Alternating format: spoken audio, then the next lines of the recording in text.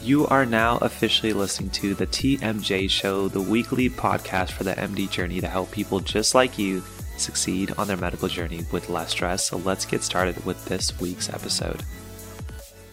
In today's episode, we are going to be doing a Q&A video inspired by your questions, obviously.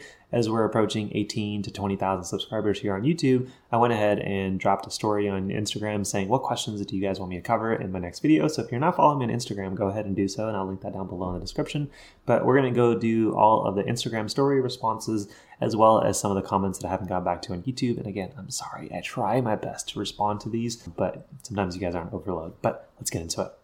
All right, so question number one is coming from rmist05__03. Basically, I had dropped a quote on Instagram that says, a study tip that I really enjoy using is to use time limits on everything that you guys can do. And a lot of the questions that I get, including this one, says, sometimes I underestimate time required for a particular topic, which demotivates me to use these time limits. How do you recommend proceeding? It is okay if your time limit that you give yourself, let's say I want to spend an hour on the syllabus, doesn't meet a goal, and not being discouraged by it. Instead of using it as a motivation, ask yourself, like, how would I, one, change my time limit? Maybe you need to make it an hour and a half. That's fine. Or two, saying like, what goes into me reading a syllabus that I have to adjust to kind of meet that time limit? So use your failure of reaching a time limit as kind of a motivation of saying, how can I make the system better? Like if you picked a time and it didn't work out, why? Is it because your time was too kind of optimistic? Or is it how you're spending your time doing that actual strategy not efficient enough? And that really what gets me going about time limits is that you really start to feed this machine, but don't use it to really discourage yourself. So when making this video, I knew I had to add some questions from my good friend, Andrew. Andrew is actually, funny, believe it or not, is my first subscriber on YouTube. He's a good friend from medical school and a colleague, and I love him. So I definitely have to answer some of his questions. So Andrew, if you're watching, hopefully these answer them. Some of them are goofy. So how are you so good looking? I am not. I'm actually balding too, if that makes a difference. What's your skincare routine? My wife would say not enough because she loves dermatology. I just use face wash in the morning. How do you get so tall? I don't know. Fun fact, my parents are both not like average to short. My mom is 5 feet. My dad's 5'7". And I don't know if it was moving from India to America and drinking a different level of water, or drinking a lot of milk when I was young. But I'm 6 feet, 6'1". As smoking. Am I going to run for chief resident? So for people that don't know, a chief resident is kind of your fourth year residency after a third year, and you're basically kind of helping lead the program. Am I going to run for chief? So it's not something you run for. And to be quite honest, it's not something that necessarily aligns with my goals of things that I want to do. You know, I enjoy kind of working on these side projects. So people that are selected to be chiefs are amazing people, and they rightfully should be in their positions. I don't know if I would even have what it takes to be a good chief, but that's just me. It doesn't really align with my goals. And lastly is, do I want to subspecialize? I get a question a lot is like, what do I want to go into?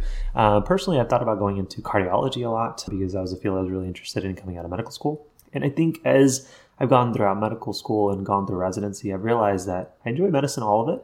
I definitely enjoy cards a little bit more than the rest of them. But I would like to explore just doing general medicine for a bit and then deciding or not whether I want to do fellowship. So that is my plan for the next year. So it also gives me more time to work on side projects like the MD Journey and other businesses that I run. So as the making of this video, I'm not planning on subspecializing in the next year, but we'll see if that changes. So the next question I have is how to revise for your exam. So for exams, I definitely recommend that one, you work backwards. So whenever your test day is, if it's next Friday, you ask yourself how many lectures you have for that exam, and then when you want to start reviewing for the test. Typically, my personal goal was to get through every lecture twice before an exam. So if there was 10 lectures and I had 10 days, that means I didn't only do one lecture a day, I did 2 lectures. And usually it meant I loaded more of them on the weekends instead of the weekdays, but you guys get the point. And typically I would give myself one day. So if the test was on Friday, I'd give myself one Thursday to not necessarily catch up, but just do any bit of weakness. And that's the second part of revising for an exam, is that it's really important that you don't just like go through the motion of reading your syllabus and doing questions and like flashcards, but instead you have like a running list of things that you suck at. As you do your first pass of the material, you realize I'm weak at this and weak at this. As you do your next kind of pass through the weekend and you're reviewing, you realize, oh, I remember learning this, but it's still like not a strength of mine. And during these times, I like to use it to saying, okay, let's create a list of things that would trip me up on the exam if the exam was today. And as I'm going through my exam prep, I want to make sure that list is getting smaller. I'm spending a dedicated amount of time in the morning, a dedicated amount of time in the evening, doing things like watching videos, going back to the slides, writing those things by memory on a piece of paper to make sure that they're no longer weak points. And I feel like, one, if I have a nice system where I'm working backwards and kind of create a nice review system, and then also, two, if I have a system to make sure my biggest weaknesses are slowly not becoming weaknesses, then I tend to do better in exam and also go in with more confidence. All right, next question from the Instagram stories is tips for first year. So I actually made a video about this recently, so hopefully it's out before the making of this one. Essentially what I told this person and what I tell every medical student is that the most important thing you can do for yourself during your first year is really learn the most effective way that you study. There are a lot of different strategies. You may be using multiple of them. They may all kind of work a little bit, but find the thing that if the test was tomorrow, what you would do. And really ask yourself how you can focus your time to be spent on that the most. So ask yourself, how can you make your most impactful task be the first thing you do, the middle thing you do, and ideally the only thing you do, and continue to refine your system. Because the more you do that, the more efficient your studying becomes, and then you start to have more free time. So that's probably number one. Number two, and I mentioned this in my other first year kind of tips video, is to make sure you always have at least 1 hour a day dedicated to you. That's non-negotiable for medical school. So if you are really into fitness, or if you want to make sure you're working out every day, 1 hour per the gym. If you have a family, if you have people that you really care about, having an hour a day that you're spending with them. It can be kind of intermixed. On Monday, you force yourself to do some exercise. On Tuesday, you have an evening date with your significant other, whatever it may be. But during that time, you shouldn't feel guilty that you're forced to focus on yourself, because that's really where the benefit comes long term. You keep the parts of you that matter the most part of your life, even when you're working hard in medical school. That's truly the most important thing. So learn how to study the best, really make that the only thing you do. And it's not always going to be 100% efficiency, but you get better at it as you start to evaluate. And if you guys want to learn more about how I do that, the Rapid Study Accelerated program is my step-by-step exactly how I teach students to do it. So that'll be linked down below. And then number two, make sure you have at least 1 hour a day for your mind priorities, non-negotiable. So next question is, how do you manage your time for extracurriculars while in medical school? So the big thing in medical school is that extracurriculars aren't required. And that's important to understand, is that you think that you need to do things for residency the same way you did things for applying for medical school. But really, you should only do things in medical school because they interest you. So if you do community service, don't just do that because you want that to be on your ultimate application. Most people don't care if you did community service or not. It definitely reflects that you are an altruistic person, but don't do it if you're not, if that makes sense. But do those extracurriculars that really matter, but you don't need to do clubs. You don't need to be the president of so-and-so. Really force yourself to ask, what do I want to do in the future? If you don't know that, force your extra time to shadow and get exposed to different specialties that you may be interested in. Once you have a few that you may be considering, then dive into the research or working on clinical projects or shadowing even more in those fields.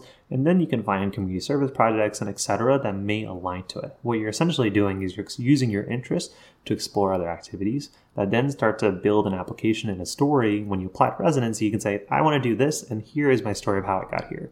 It's much more telling, it's much more convincing versus trying to plug the whole CV with different things that you did, and most of them don't interconnect. So honestly, you can go through medical school without doing extracurriculars. There's plenty of people who are parents, who are married, and simply they come to school, they study, they go to class, they take the test, they go back, and they spend time with their family. They use extra bits of time to really focus on their applications for things that really matter. So if they're going to orthopedics, things like research may be important, and so they find time for research. But try not to overload yourself with extracurriculars, and that's truly how you make time for those activities. Want some insight for intern year? So I'm really passionate about talking about intern year because I feel like it is so easily demoralizing of an experience if you don't know how to approach it. One of the biggest things about intern year that is challenging, to say the least, is there is so much information that you need to know. And there's still a little bit of confidence. A lot of confidence actually that you have to build as you go through the experience. And they don't always align. Sometimes your confidence isn't there, even though your knowledge is improving.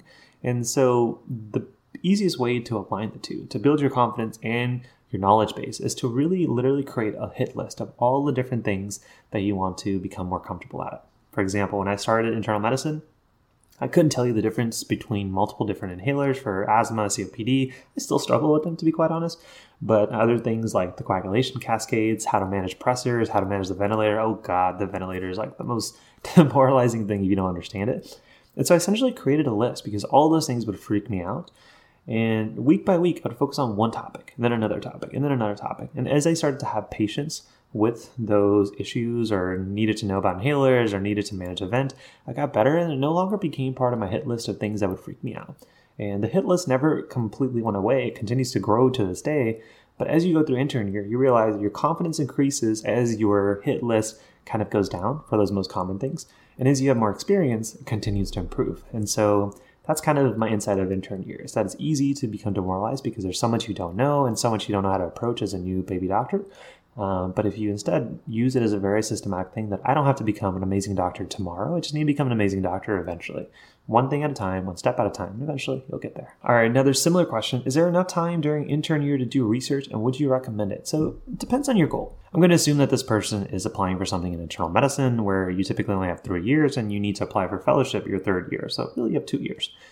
Typically, I would recommend holding off on the research until you maybe get into your 2nd semester of intern year, or if you have a nice kind of month off that you have really dedicated no thing. Like my institution, for example, has an elective month that you can use during your intern year to do things like research. But I wouldn't simply try to force research into your schedule if you don't have that free time. If anything, wait until your 2nd semester where you kind of figure things out, you have confidence a little bit better, you're more efficient, and you can spend any bit of extra free time you may have to do research and ultimately realize if research is even something you should be doing. Now let's go ahead and answer some questions that we have on the YouTube comments. So Arjuna asks, is it necessary to have an iPad if you have a 2-in-1 laptop? So answer is probably not. I have a 2-in-1 HP Spectre now, but I didn't in medical school, and so I have an iPad mini that it's still used for rotation. So I wouldn't be able to fit this 13-inch laptop with me, like on my rotations, but that one fit in my white coat, which is why I had both. But if you have a 2-in-1, I don't think you need an iPad. You can easily take your notes, draw on it, write on it if you wish. So answer is no. Hillary asks, how do we tackle down overloading work at the same time to get at least the best amount of sleep possible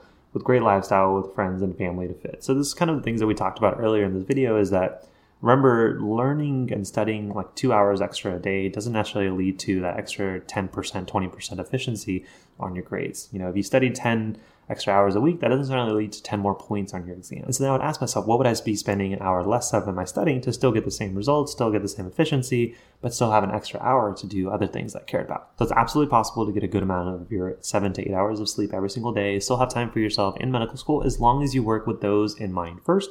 Then plug in the studying and your studying becomes efficient. It's like required to be efficient. So Mr. Bond Clay asks, do you pre-read and post-read your lectures? So pre-read, no. I think when you study, and I'll make a different video about this, and I made a video about how I approach my notes, which is very similar. It's called a Q&E method, which I'll link here if you're watching this on YouTube. But typically, I feel like pre-reading is kind of useless. It's only helpful for you to help understand the structure of the lecture that's going to come the next day. And so typically what I do is when I look at a lecture, I'm forcing myself to already kind of get into quizzing mode. When I see a lecture or a PowerPoint slide, I'm saying, okay, what questions could possibly come from this? I could be told completely wrong, but I'm simply forced on asking myself, what questions come? I don't need to know the answers right now. That's where the lecture comes in. That's where the review comes in. So I'm going through the slides. I just list all the questions I could see coming, and I create an Excel sheet, a list of Anki cards, whatever it may be. And then when I go to lecture, and now my goal is to fill those out. So I go to lecture and I try to fill out the answers to those questions I created. So now when I'm pre-reading the lecture, I've essentially kind of created practice questions. And so if lecture is absolutely useless and the lecture is kind of like babbling about nothing, I could use the slides and answer those questions and still use that time productively. And then when I go home and it's time to review that lecture, I have a set of questions that I need to answer. I don't have to reread my notes. I don't have to redo anything. Just go into the question and answering form. And so do I post-read my lectures? Kind of. I just kind of use this Q&E method.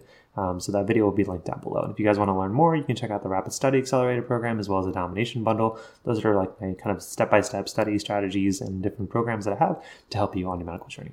And then last but not least, we'll do one more question. So Rez Fine asks, does having a W, which I'm assuming is like withdrawing from a class, look bad on your transcript? And what should you do? So typically, I think you would make the decision on what the grade ultimately would look like. If you were going to get ultimately a fail or a C, then the W is much better. But if you were going to get like a B or an A and retaking that class really wasn't going to change anything, ideally if you were going to get a low B, then I would just stay in the class. It also depends on the class it is. If it's like not related to your pre-med majors, then probably just finish it through. That will depend on who you ask. But the main thing is that if you are going to fail the class, absolutely just do the W, take the class again. But remember, your grades and your scores are not the most important thing in your medical school journey. They're definitely an important part when you're applying. But if you can kind of create a story, sometimes that story can definitely overshadow and highlight the most important parts of you, which is why you want to become a doctor in the first place and what you've done in the past to prove that it's true.